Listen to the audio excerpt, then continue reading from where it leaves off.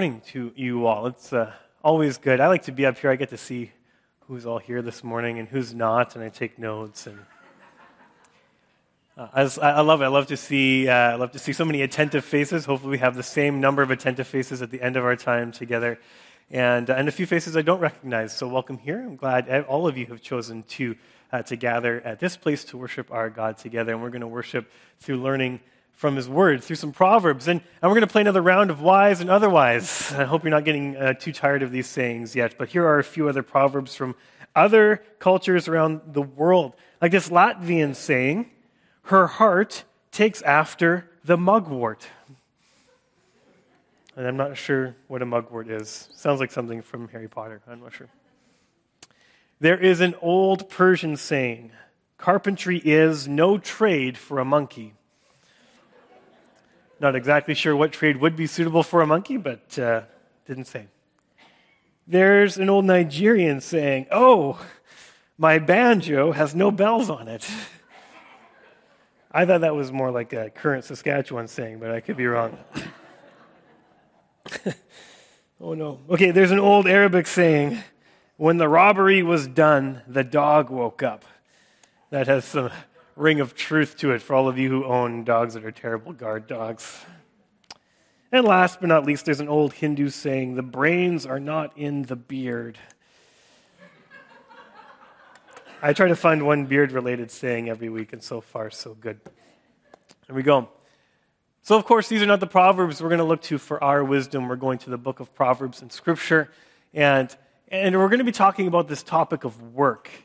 And as I was preparing the message, which hopefully is always my goal, is to reflect what I believe the Scripture is saying. What Proverbs says is there's nothing groundbreaking here, earth-shattering. These are all lessons probably that you've heard your parents tell you. They're simple. They're straightforward concepts about this idea of work.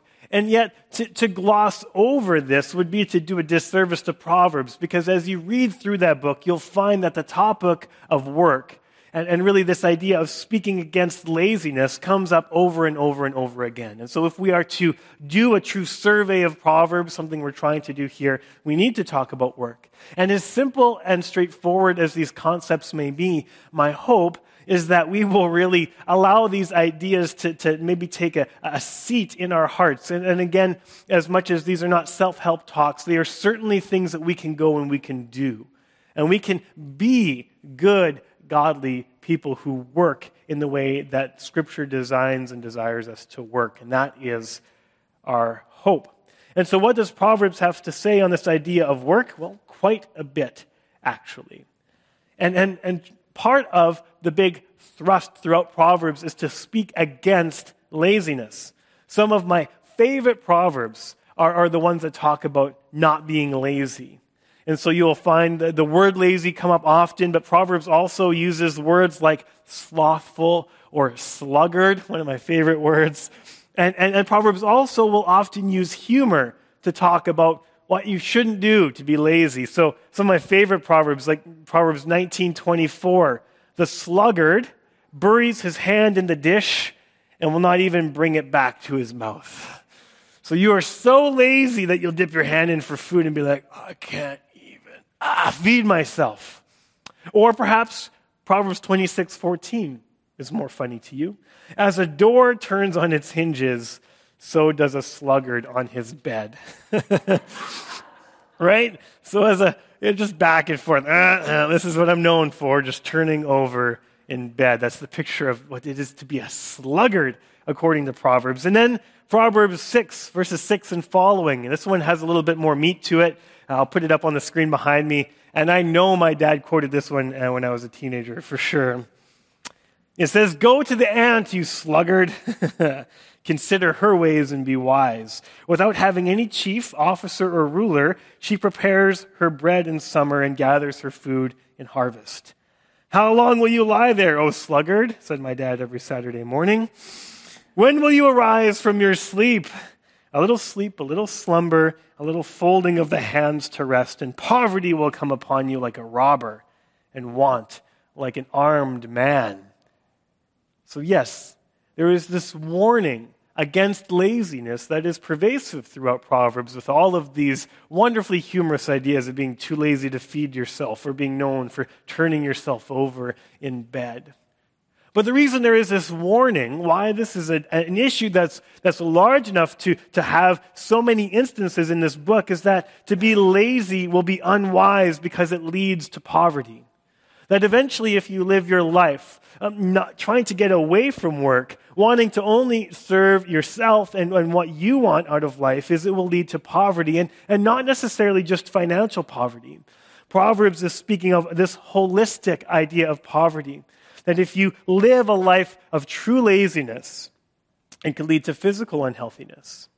It could lead to battles with mental health through anxiety or depression. It can lead to you being dependent on others for the things you need in life. It will not lead you to a life that you truly want to live. And that's the problem, or the deception of laziness. It makes you think that this is the way that I want to live. And Scripture says, no, that's not true. It might seem that way, but over the course of time, you will not be fulfilled. It will lead to your own holistic poverty. And so the Bible teaches us to get to work, to not be lazy. But it's not just work. It's not just get off the couch and go get a job. It's not just clock in and do the minimum requirements of what's needed. No, we can learn the lesson from Proverbs that godly work is hard work. It's going above and beyond what's merely required. It's more than just clocking in, putting in time, or making sure that people around you are off your back because I'm doing what you've asked me to do. Now, I had the opportunity to do a few different summer jobs and learn many different lessons at all of them. And my final summer job, right after I graduated from Prov, is I went and worked for the city of Airdrie. And there's a lot of different stereotypes about city workers out there. I'm not sure if you're aware of them. A lot of shovel-leaning jokes. And so I was interested. I'm like, hey, I wonder if any of these stereotypes are true. And let me set the record straight. They absolutely are. Working for the government is a nice way to make sure we just get done what needs to get done, and not always anything extra. In fact, sometimes we go out of our way to do the least amount of work possible. So a lot of my coworkers would go to the bar on Thursday evenings. They had a lot of Thursday specials to get the weekend started early, which led to them feeling not ready to roll up the sleeves and work on a Friday morning. And so there were a few places in the city where we knew we could park the truck on city property and no one could see us. There's a really prime spot right behind a convenience store where they couldn't see you from the highway and they couldn't see you from the houses. You were in this back alley. So we do our rounds and try to make sure on Friday morning that no one's checking this spot, so we may as well hang out here for a little while. And that's what we would do on Friday morning. Not a place where we were necessarily always working hard.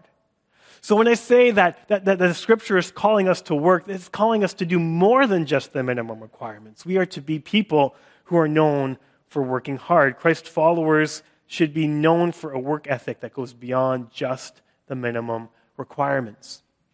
As Jordan shared during that prayer and share time, Jason Giesbrecht lost his father unexpectedly here this last week. And I had an opportunity to meet with him and their family and to learn a bit more about his father, Jake. And the number one way that he is remembered and his family described him to me is he is someone who was a hard worker. He loved to work. He loved to work with his hands. He loved to work outside. And he couldn't put that part of who he was to the side. And as he got older and had some more physical limitations where his doctor and family would say, okay, you need to take it easy, he would go into a project and he'd say, I would just supervise. And he was able to do that for about 2.5 minutes before he would roll up his sleeves and get to work. And I thought it was quite profound because this is how the family remembers him. And as I go and prepare for my sermon, I think, what a godly way to be remembered as someone who was a hard worker, because godly work is hard work. Yet Proverbs goes a step further and says that not only is hard work something that is God-honoring, it is actually required. Hard work is required. In the case of those who were learning from these Proverbs initially in the time of Solomon, hard work being required was just a fact of life. Because if you wanted to eat, you had to work hard. So if you wanted to survive, you had to work hard. It was work in and food out, right? I have to work in order to eat, and I need to eat to survive. Therefore, I need to work to survive. And this idea, this fact of life shows up in the Proverbs as well. One example is Proverbs 16:26. A worker's appetite works for him, his mouth urges him on. So what's the motivation? What drives us to be hard workers? In the life of those who lived thousands of years ago, the motivation was just to make ends meet, just to survive, to make sure there was food on the table, to make sure your family was provided for. And there was this very real sense that if you didn't do that work, then you may not even survive. And in such a way, looking at the way their communities were set up, and they had small towns gathered together often, then it had an impact on the entire community. There was no room for someone to freeload. Everybody needed to pitch in order for this community to survive and thrive.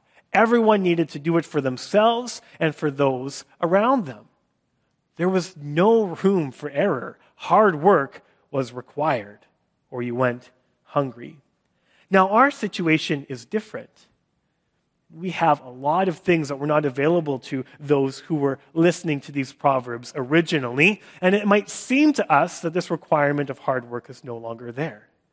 Seems like we have so many safety nets. Like, wow, I could get this job, and minimum wage keeps rising, and there's always social assistance if need be, and there's so many ways to make sure that we have the food just at the supermarket, and we don't have to work so directly on the fields and on the farms to get it. There are so many ways in which we experience luxuries that they didn't have, and it can lead us to believe, falsely, that hard work is no longer a requirement.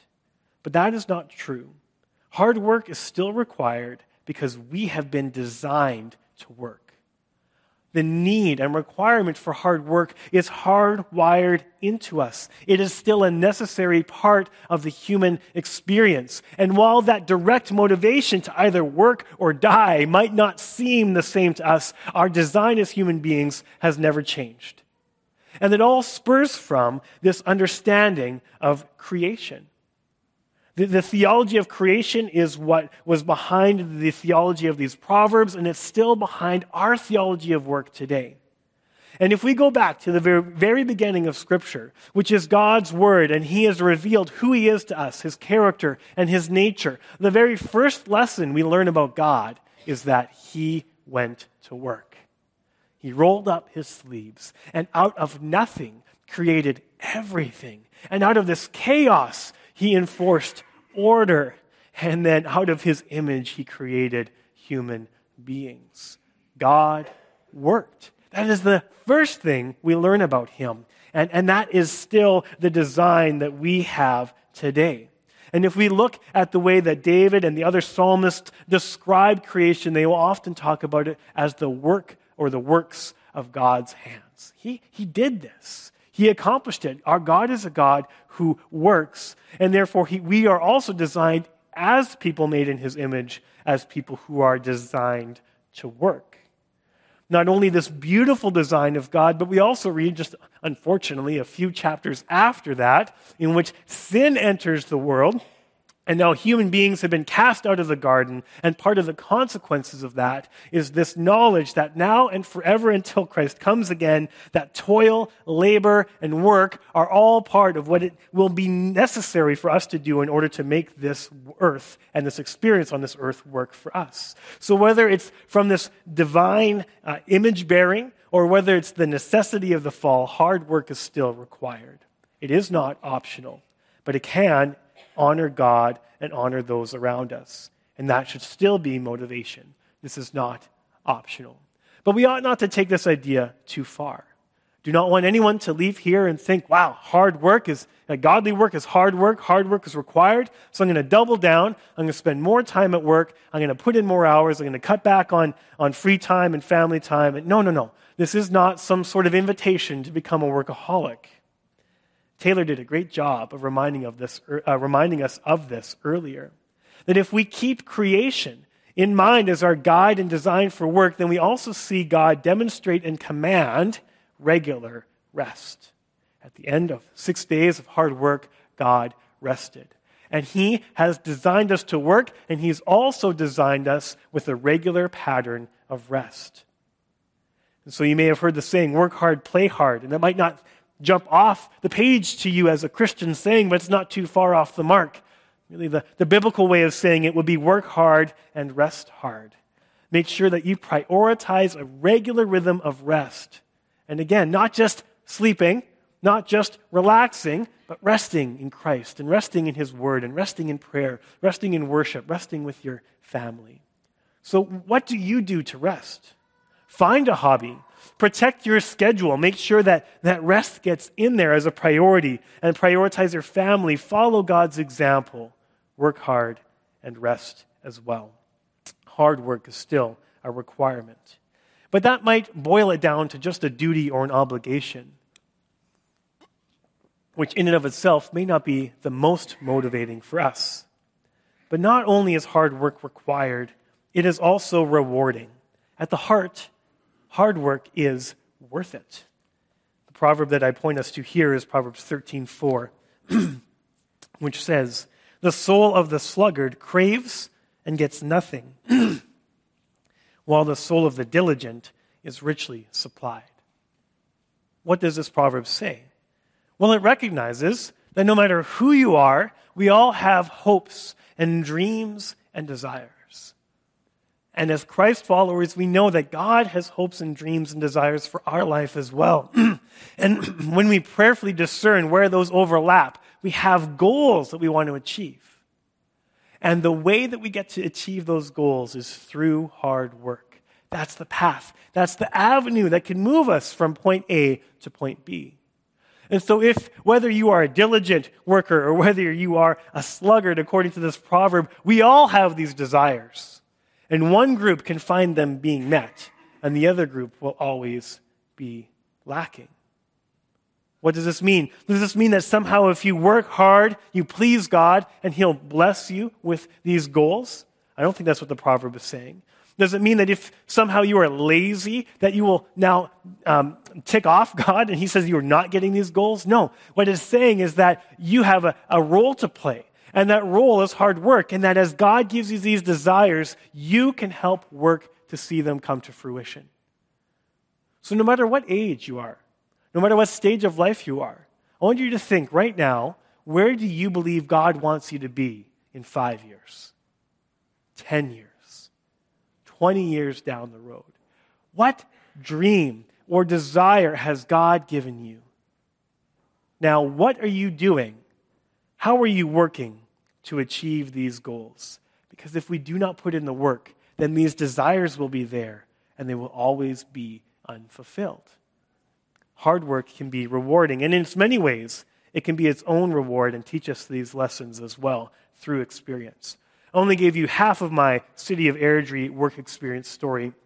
What happened is later on, near the end of the summer, mid to late August, all of the work of cutting the grass really slows down because things don't grow as fast at the end of August. And so that was known as the most relaxed time. We could just go paint some posts brown and take our time doing it. It was great.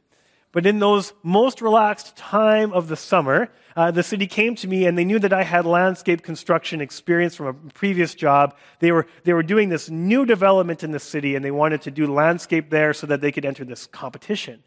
And so they said, would you spend your last few weeks working over here? And I said, sure, I'd do that. And it was very different work. It was much more challenging. It was harder work. But at the end, they presented me with a pen and with a T-shirt, and they wrote my name down on the special book to acknowledge that Andrew Dick had gone above and beyond the necessary line of duty.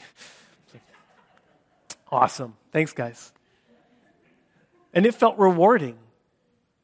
It felt rewarding. It was relatively small. It's a small thing to be recognized. It's a small thing to have a pen, a small thing to have a shirt. But as a younger person still learning the value of hard work, I learned that hard work is rewarding. And you all have stories in your life where you have been taught the same lesson. And many of you are working hard right now. I was chatting with Landon the other day, and Landon's in university, just finished his first semester in the engineering program. And I said, Landon, how's school going? And he says, you know what? It's a breeze. I mean, everything was super easy. I barely had to lift a finger. All my time, I had so much free time. It was unreal.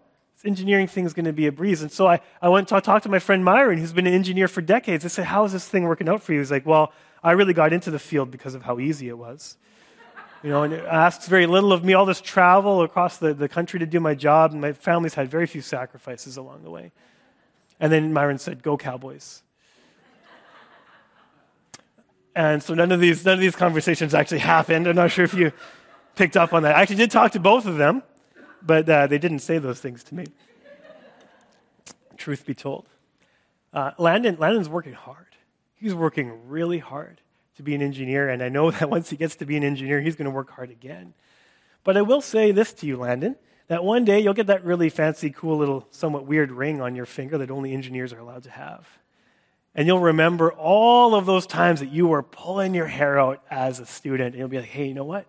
It was worth it. Because hard work is rewarding. And it's rewarding for our other students in high school and in university now. It's rewarding to all of us.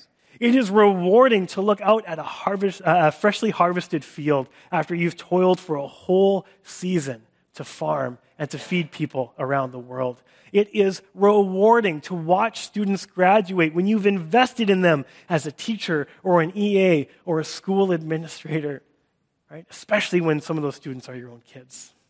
It is rewarding to see those pounds drop with month after month of healthy eating and exercise.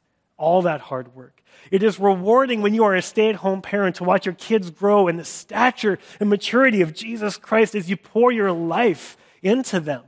It is rewarding to get scholarships with the good grades that you get in high school to go above and beyond what was necessary. It's rewarding to achieve victory on the court or the field after all those hours of practice as a team.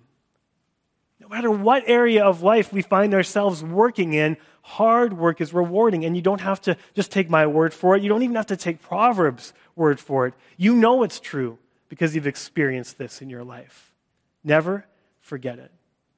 Hard work is rewarding, yes, but it is only rewarding when it is work worth doing. And perhaps there's no greater work worth doing than serving God and pointing other people to Him.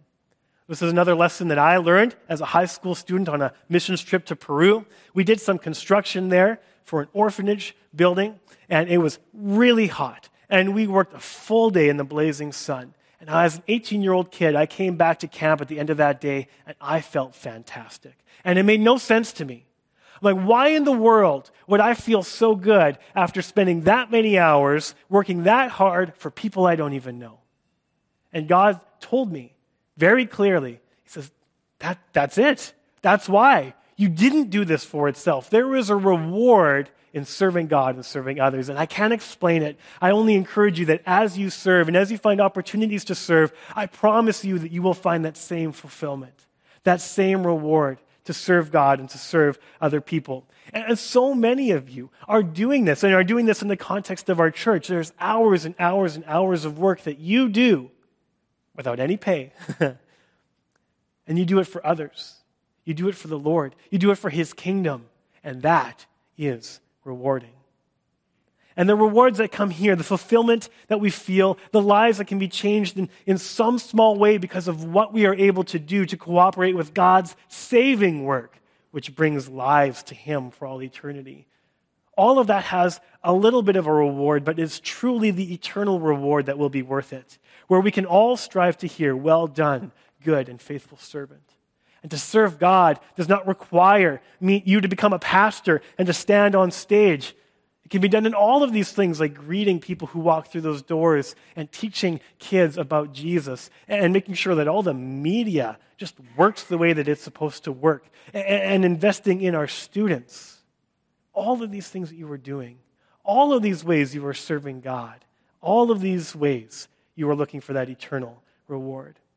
Here's the beauty of work as described in Scripture. And we're going to take a little foray out of Proverbs here to finish up this thought. Go to Colossians. And the Apostle Paul is writing to the church, and he's saying, he's talking about household rules. He's saying wives and husbands should interact this way, and children should obey their parents, and parents should not provoke their kids. I always skip over that one. And then he says, slaves, obey your masters. Slaves, obey your masters. I'm like, wow, that's hard.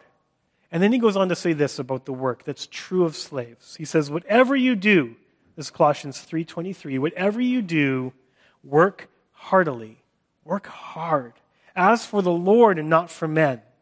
So it doesn't matter what you're doing. You might be making pizza.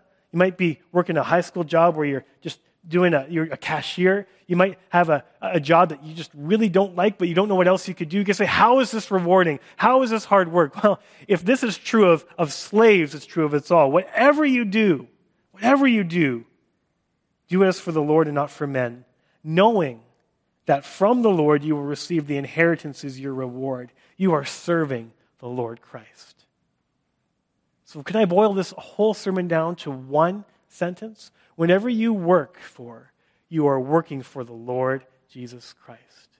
He is your motivation. He is the one you seek to please. And He is the one who will give you all the rewards you need and more. Not just in this life, but the life to come. It doesn't matter what your job is. It matters how you do it. It matters who you do it for. And we can all strive to hear those words when we are called home. Well done, good and faithful servant. So the music team is going to come. We're going to sing another song together. I want to remind you, look to the ant, O sluggard. Don't be lazy. Godly work is hard work. And hard work is both required, necessary, and rewarding. It is worth it. So here's what we have for our word to the wise today. Hard work honors you, your community, and God. Let's pray. Heavenly Father, we gather today to worship you. We acknowledge all the things that you have done, and part of what that acknowledges is your work of creation. That you are a God who works. You brought all this to be. And you are a God who still works. You are hard at work on our behalf. And God, for that we say thank you. We thank you for doing this. We thank you for modeling this and designing us to be the same. So God, I pray that we would be people who are known for hard work, good work ethic. Not to please others. Not to just achieve what we want to achieve, but ultimately to please you. God, you are our audience of our worship and our work. You are the source of the rewards that we need more than anything else. May we continue to work for you and rest in you this day, this week, this month, and this year to come. Amen.